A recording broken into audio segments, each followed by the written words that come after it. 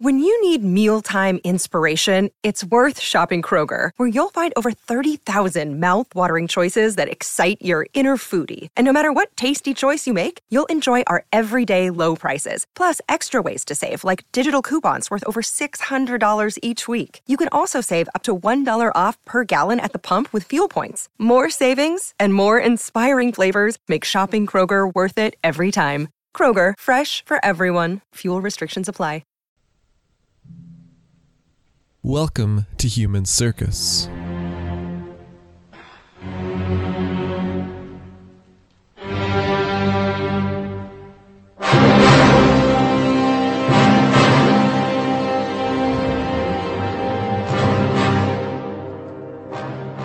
There's a story you might know, or kind of know. It goes like this.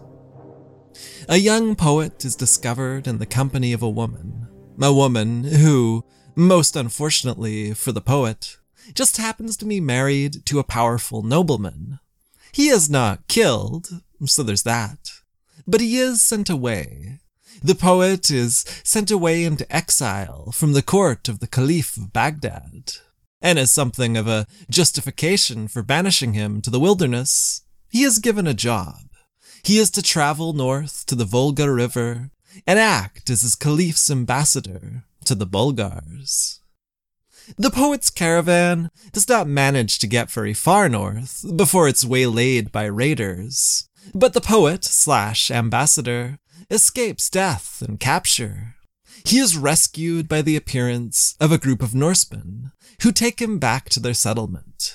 There, he witnesses the funeral of their old king and the crowning of the new one, and there, a request for help is received from the even farther north. Some mysterious evil haunts the land. The king's aid is needed. When a wise woman of the village is consulted, she declares that a mission to defeat that evil will succeed. But certain measures must be taken. 13 men must go, and one of them must not be a Norseman at all. All eyes turn to our poet, who is then conscripted to go north. He goes, and he witnesses horrifying events. There is indeed a mysterious evil afoot, materializing out of the mists to snatch up even the strongest of men, taking their heads and leaving blood-drained remains covered in teeth marks. It comes in the night, part bear and part human, and cuts them down in their feasting hall. It comes at dusk as a fiery worm, and it terrorizes the village. There's a raid by the poet and his new friends into an underground tunnel system, an absolute horror show beneath the ground. There's a struggle against a kind of cult mother armed with a poison claw, a desperate last battle in the defense of the village, and the heroic death of the king. After that, it's time for one last royal funeral, and for the poet, safely back in his homeland to record all he had seen in his time in the north. The story, which you might have recognized, is that of the late 90s movie The 13th Warrior. It's based on Michael Crichton's novel Eaters of the Dead, and there's no small amount of Beowulf to it. But there's another source, too.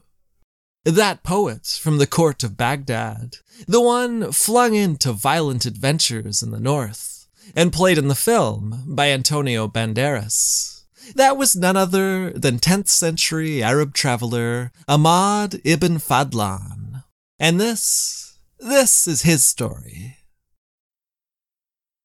Hello and welcome. My name is Devin, and this is Human Circus, Journeys in the Medieval World, the history podcast that follows the stories of the medieval period's most interesting travelers. If you are enjoying the podcast, and it's an option for you, you can express your enjoyment via patreon.com/Human Circus, where you can also access ad-free episodes and bonus endings, and where I've started to post the odd written follow-up on topics that interest me. And I want to send out my gratitude to Ethan for joining the Patreon and doing just that. Thank you very much, Ethan. And now, to the story. As you heard a moment ago, we are back on track with historical travelers after our brief wanderings in the woods with outlaws last episode. And as you also heard, the subject here is one Ahmad ibn Fadlan. I should say from the top that his story isn't actually much like the movie 13th Warrior. There's no Antonio Banderas, no underground horror shows, substantially less repeated jokes about Arabs having small horses and being unable to swing full-size swords. Ibn Fadlan is not an exile. He's not dispatched in disgrace to go among some poorly understood northern barbarians. He is not, in fact, a warrior at all, whether 13th or otherwise. But he does have his own fascinating story. He did go among peoples that were deeply unfamiliar to him and tell us, his readers, about them in an eyewitness account. He did, most famously, encounter Viking traders on the rivers of the Rus and describe a ship burial there.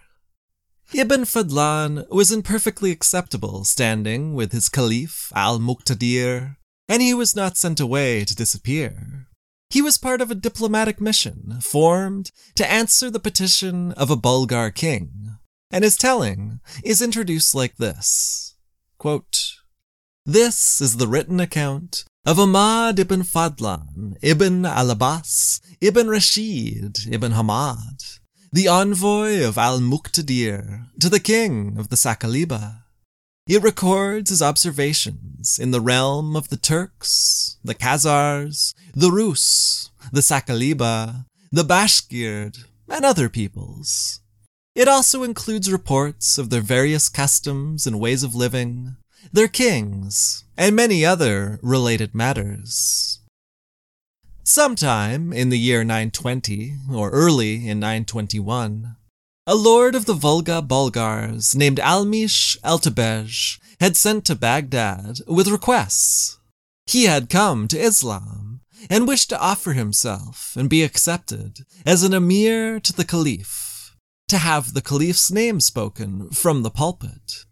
He asked for experts to be sent to instruct his people in the law and in proper religious practice. More materially, he asked for money to be sent so that he might build a mosque and also a fort to defy his enemies. He wanted the caliph for a patron. But let's consider why this mission was dispatched. It's not hard to see why the Bulgars would make such a request, because who wouldn't want a powerful friend and money with which to ward off one's foes?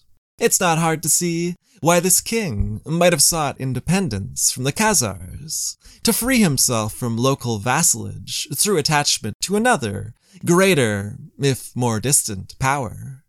It's entirely understandable for someone to request resources and religious instruction. But what was in it for the other party involved? What was going on in Baghdad? Let's spend a moment there. The context of the Ibn Fadlan mission is the Abbasid Caliphate of Abul Fadil Jafar ibn Ahmad al-Mu'tadid, or, as he's more commonly referred to, al-Muqtadir, the Omnipotent. Al-Muqtadir had ascended to the throne in 908, at only 13 years of age, and would reign, with one brief rebellious interruption that put his brother in power, all the way to 932. But that did not mean his time on the throne, lengthy as it was marked by towering success. Quite the contrary, it's remembered more for a faltering hold on centralized power, a steady emptying of the treasury, violent religious clashes, and a rotating door at the vizierate, where one man after another was replaced and their holdings confiscated. That last part will show up as instrumental in this story. Baghdad was, as James E. Montgomery puts it, quote, "a city on the brink of lawlessness and anarchy. It was poorly managed. Food supplies were unreliable. Famine was a regular occurrence, and prices were high. There were sporadic outbreaks of disease, largely because of the floods occasioned by municipal neglect of the irrigation system. But we shouldn't look at this like it's some backwater regional trading post. It was also an imperial capital, one of the world's great cities, maybe at that time its great city, a center of trade and culture, of religious and intellectual life, and of power, a hub into which flowed goods and ideas from all the known world over. It was marked by extreme wealth, and by spending in abundance. According to Montgomery, the world's largest consumer of luxury goods. Consider, for example, this description of the arboreal mansion, there in Baghdad's palace complex. And this description is also taken, one last time, from Montgomery's introduction to my main source here, the 2017 book Mission to the Volga. Quote, "This mansion housed a tree of 18 branches of silver and gold, standing in a pond of limpid water. Birds of gold and silver, small and large, perched on the twigs. The branches would move, and their leaves would move as if stirred by the wind. The birds would tweet, whistle, and coo. On either side of the mansion were arranged 15 automata, knights on horseback who performed a cavalry maneuver. The lavishness of this craftsmanship and the ingenuity of its engineering matched the opulence of the caliphal architectural expenditure, for which Al-Muqtadir was rightly famed. The arboreal mansion was just one of the many awe-inspiring sights of the caliphal complex on the left bank of the Tigris, which included a zoo, a lion house, and an elephant enclosure. One observer reckoned it to be the size of the town of Shiraz." It's easy to see how even the healthiest of treasuries might have started to run dry under the weight of such spending. And it's pretty clear that there was no shortage of appetite to spend it close to home. But what about further afield?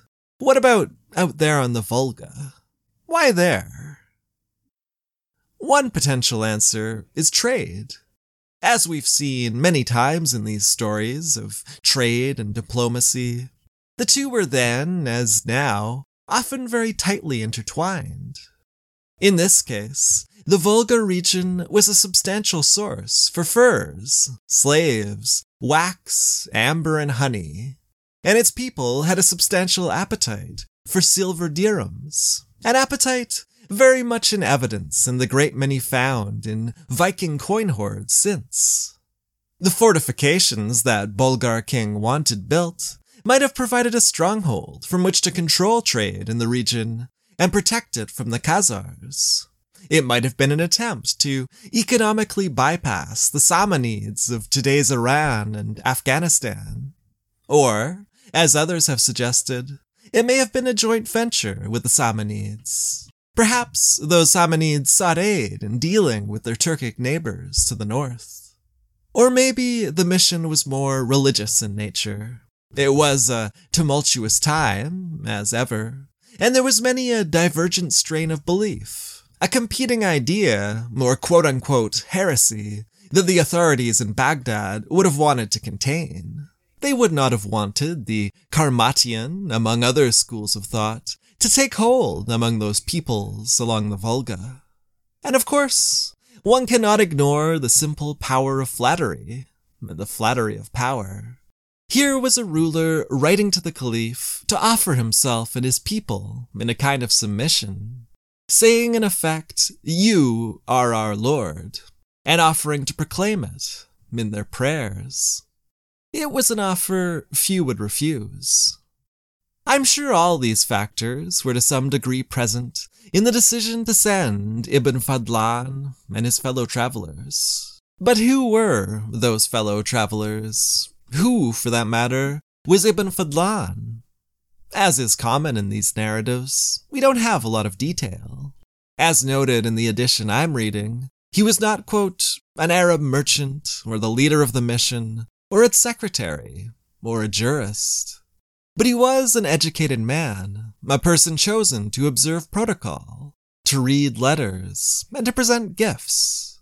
A person able, when called upon, to offer instruction in Islamic law. There is, aside from Ibn Fadlan, an interpreter, probably more than one. There are soldiers, though they don't all make the whole trip. There are jurists and instructors. The Bulgar king had asked for those. There's a representative of that king. There's the person in charge of the entire embassy, though he does not come along himself. And there's a freedman bound to him, an envoy named Sosan al-Rasi, who does. In this company, Ibn Fadlan was going to make a 4,800-kilometer journey to his destination. A journey that would last 325 days and range from desert heat to frozen river cold, frozen beard cold, cold that we're going to be hearing quite a bit about. He was going to find himself in situations that were decidedly less grand than that arboreal mansion, walk new paths, face new dangers, and be confronted by the alarming strangeness of the people who now surrounded him. Like Brancacci in our recent episode, he would find himself a stranger in a strange land. Like Brancacci, he would not always be comfortable. And like Brancacci, he would find himself and his mission underfunded for success. We traveled from Baghdad, city of peace, the account reads, on Thursday, the 12th of Safar, 309. On the Gregorian calendar, June 21st, 921. They rode northeast, stopping at Narawan for a day, and then at Al-Dashkara for 3. It was 2 at Hulwan, 2 at Kirmasin, and Hamadan for 3. All of these locations were relatively close to home, and clearly not worth commenting on.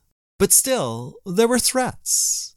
Moving across northern Iran, they had a chance encounter with an Ibn Qarin, agent of the hostile Zirid dynasty, and had to conceal their identity as they hurried on to Nishapur. There, they'd hear that a Zirid governor had been killed. Danger had not touched their caravan, but it was out there as they traveled on to Merv. The party spent 3 days in Kushmahan, at the edges of the desert. Ibn Fadlan reports that they changed camels in preparation for the way ahead. But maybe they also sampled the raisins the place was apparently famous for, visited its mosque or its markets, walked along the great canal that watered its orchards. They were heading next for Bukhara, and we'll join them there. But first, a quick break.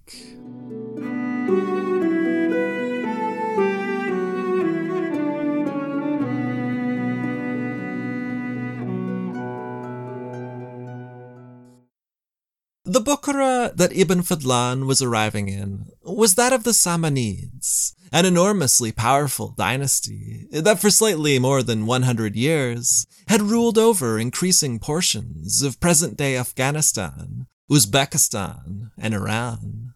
It was the Samanid capital, rich in silver from their many mines and enjoying the fruits of their highly developed agriculture, and the presence of the quote-unquote founder of Persian poetry, Rudaki, along with many other leading lights in culture and science. It was soon to enjoy a very pleasant period of consolidation and stability, a real high point that some people point to as the high point of the Samanid dynasty. Ibn Fadlan and the others were catching Bukhara with the right ruler, the emir who would oversee all of this. But Nasir II hadn't quite yet become that ruler. He was still extremely young, still a boy, we read in Ibn Fadlan's report, and not yet with a beard. Nasir II was not much more than 15 years old, and already 7 years into his reign, having come to power with his father's 914 assassination. They met with Nasir's chancellor, who set them up with a residence and with someone to see to their needs. He arranged an audience, And that's where the mission's money troubles started to rear their head. The issue was with how the whole thing was meant to be paid for. They hadn't just been handed a sack of silver and told to go present it to their new Bulgar friends. Instead, they'd been given something more like an idea as to how it could be paid for. A source of funding had been identified to cover the costs of the venture. But at that audience, problems with that source had begun to become apparent. It all started well enough. They were cordially welcomed by the young Emir, who directed them to sit. "How was my patron, the commander of the faithful, when you left him?" he asked, referring to the Caliph in Baghdad. "May God give him long life and cherish him, his retinue, and his spiritual companions." "He was well," they replied, and then they read him the instructions of the Caliph. He was to provide them with a letter to his governor in Khwarazm, with orders not to hinder them on their way. He was to give them a letter to the garrison at an outpost named the Gate of Turks, where they were to be given an escort. And then there was the matter of money. That was to come from an estate named, and I will have trouble with this one, Artak Kushmatan, described as a substantial city of busy markets. Its revenues were to be entrusted to a man named Ahmad ibn Musa Khwarazmi, and he should then dispense the money they would need. "Great," the Emir might have said, looking around the room questioningly. And where was this Ahmad ibn Musa? And that was the problem, though the travelers didn't know it yet. They just said what they knew, that Ibn Musa would be along shortly. He'd left Baghdad behind them, for some reason had been set to leave 4 days later, so they would just need to wait. And wait they did. And wait some more. Where was Ibn Musa? The answer to this question lay with the estate that was to pay for it all. It was to be given to Ahmad ibn Musa, but of course, it was also to be given from someone. And that someone was Abul Hassan Ali ibn al-Furat, a member of a powerful family that would, over 2 centuries, fill many important offices within the Abbasid Caliphate, and a man who would, by the time he was done, have been a 3-time vizier to al-Muqtadir. Here in this story, we're catching him on one of his out-of-power interims. This one spent imprisoned in a palace. He'd been removed from power once before, back in 912, after a reign of absolute dominance, during which he'd engaged freely in enriching himself. He'd gotten back in the door in 917, but then, only a year after that, he'd misstepped again. He was back out of office and into confinement. Still there, here in our story. He would return. He would become vizier again in 923, and he would use that power to lash out at anyone who had ever offended him. But that was for the future. For now, it was one of his properties that was being parceled out to pay for this endeavor, his estate that Ahmad ibn Musa was on his way to collect. And Ali ibn al-Furat may have been on the downswing in his perpetual struggle over control of the vizierate, but that didn't mean he was going to part easily with what was his. It was Ibn al-Furat's agent, al-Fadil ibn Musa al-Nasrani, who was to provide Ahmad ibn Musa with means to pay. But as we're going to see later, either to protect Ibn al-Furat's interests, his own, or some combination of the two, he would choose a different path. In Bukhara, Ibn Fadlan and his colleagues waited for a full 28 days for the man who had, supposedly, been only 4 behind them. Some among the party spoke with increasing concern of the coming of winter, and how it would affect their journey if they were delayed any further. Ibn Musa, they insisted, could simply catch up to them up the road, and al-Furat's agent helpfully encouraged them in this, agreeing heartily that yes, the onset of winter was a cause for worry, and no, it would not be a problem at all for Ibn Musa to follow them with the money. After 28 days, Ibn Fadlan and the rest left Bukhara without Ibn Musa and without the money. They traveled now along the river, going by hired boat, and forced by the cold to make camp earlier than they would have liked on the way to Khwarazm. At Khwarazm, Ibn Fadlan continued his assessment of local currency, particularly the state of the dirham. Back at Bukhara, he'd written of dirham of different colors than he was used to, of different types of yellow and red brass.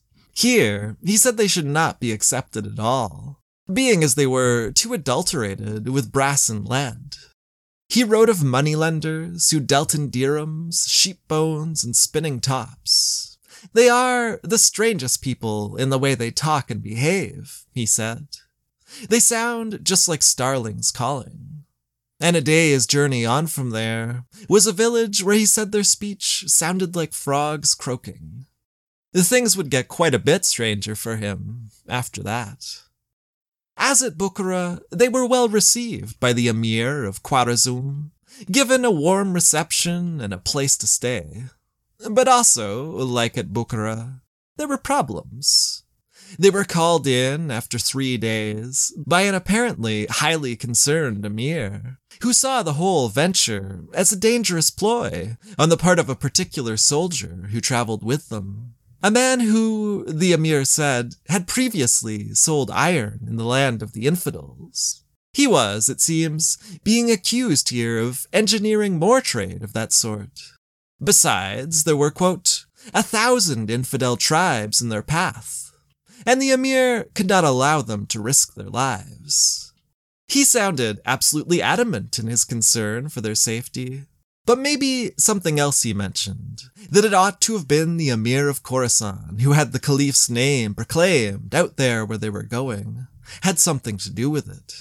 Maybe that, more than their well-being, was why he insisted he should detain them there and write to the Caliph.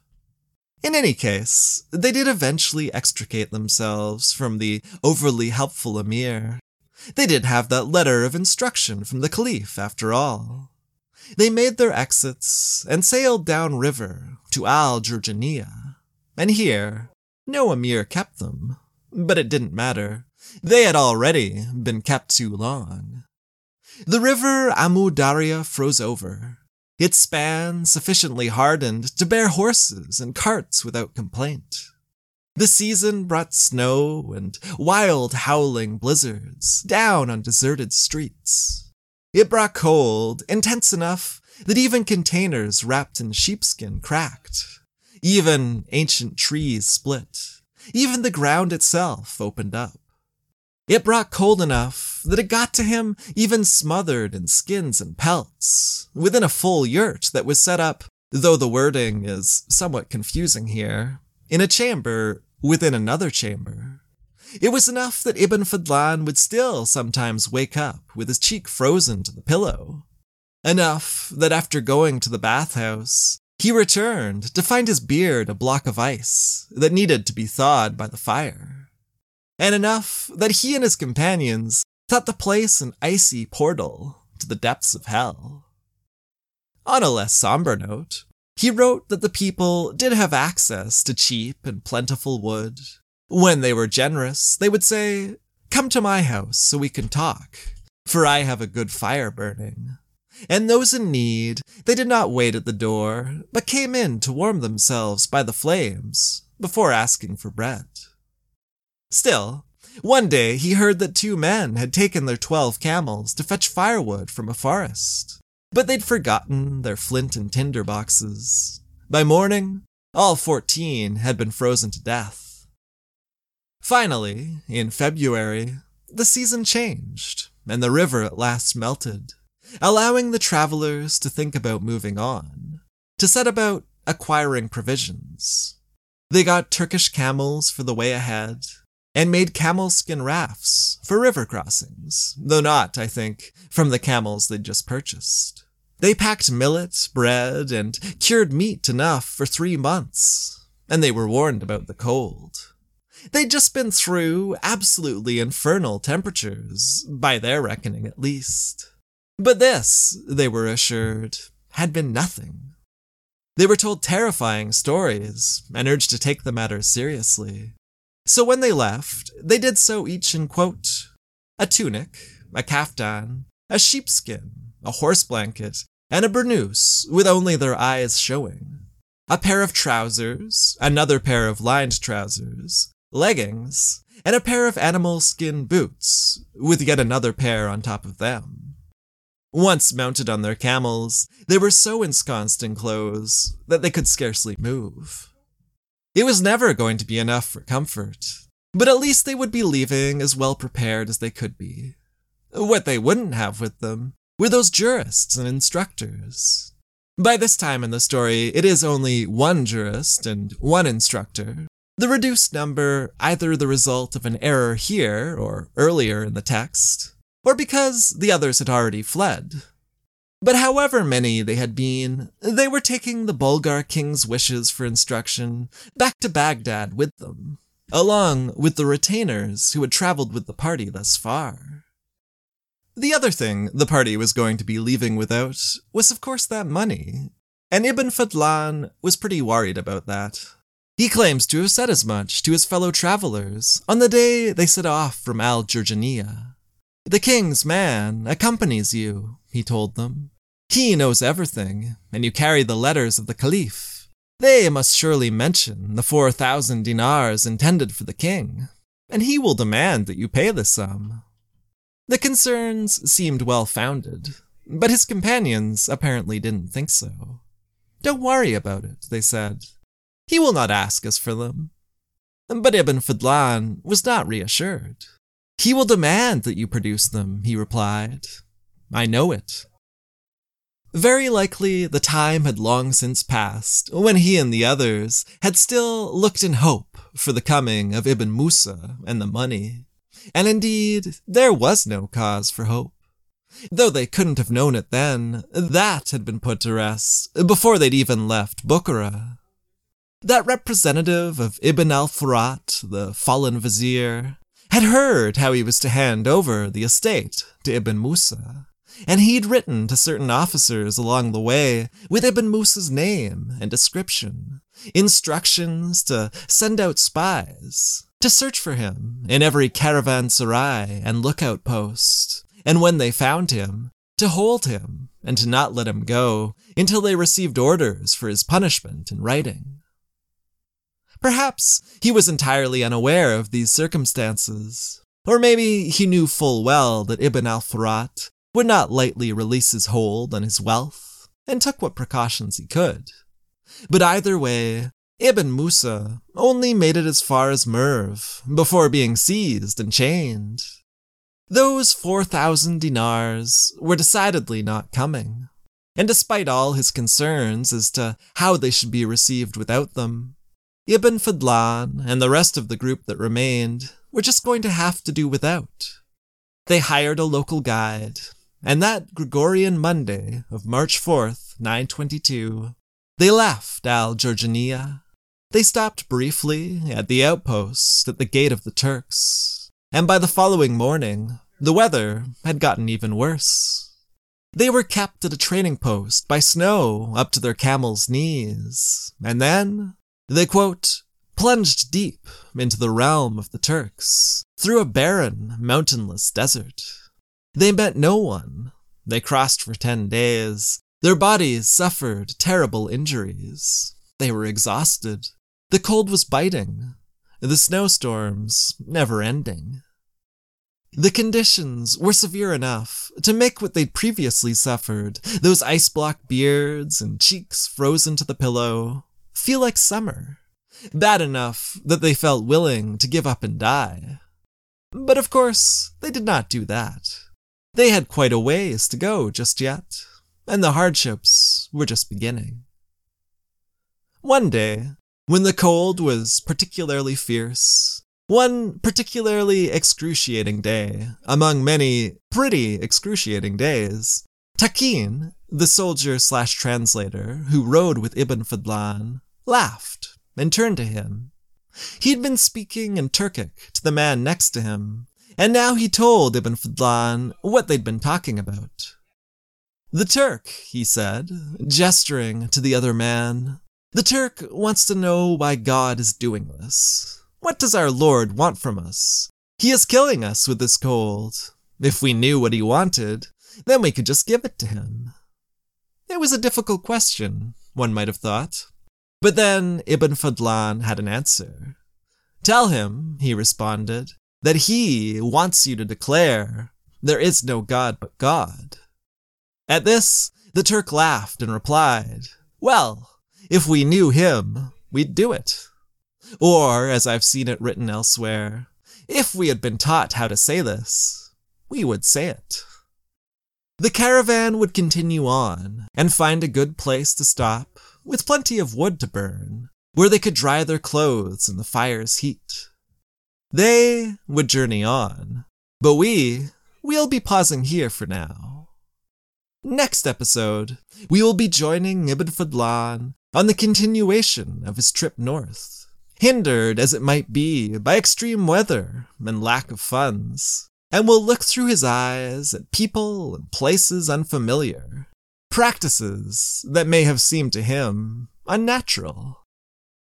If you're listening on the Patreon Friars feed, then please do keep listening for a 10th century picture of Central Europe and evidence of its trading connections with, among others, the Samanids. But whether you are or not, thank you very much for stopping by. I hope you enjoyed listening to this, part 1 of Ibn Fadlan's story. I'll see you soon for part 2.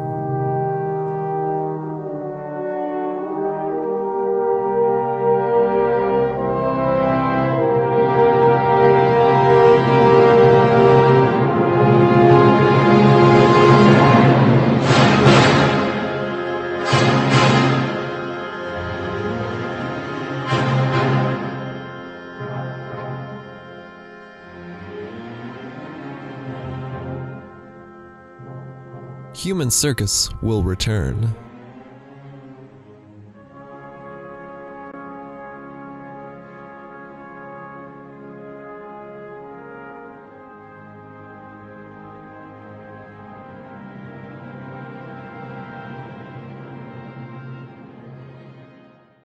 This is the story of the one. As a maintenance engineer, he hears things differently. To the untrained ear, everything on his shop floor might sound fine, but he can hear gears grinding or a belt slipping. So he steps in to fix the problem at hand before it gets out of hand. And he knows Grainger's got the right product he needs to get the job done, which is music to his ears. Call, click Grainger.com, or just stop by. Grainger, for the ones who get it done.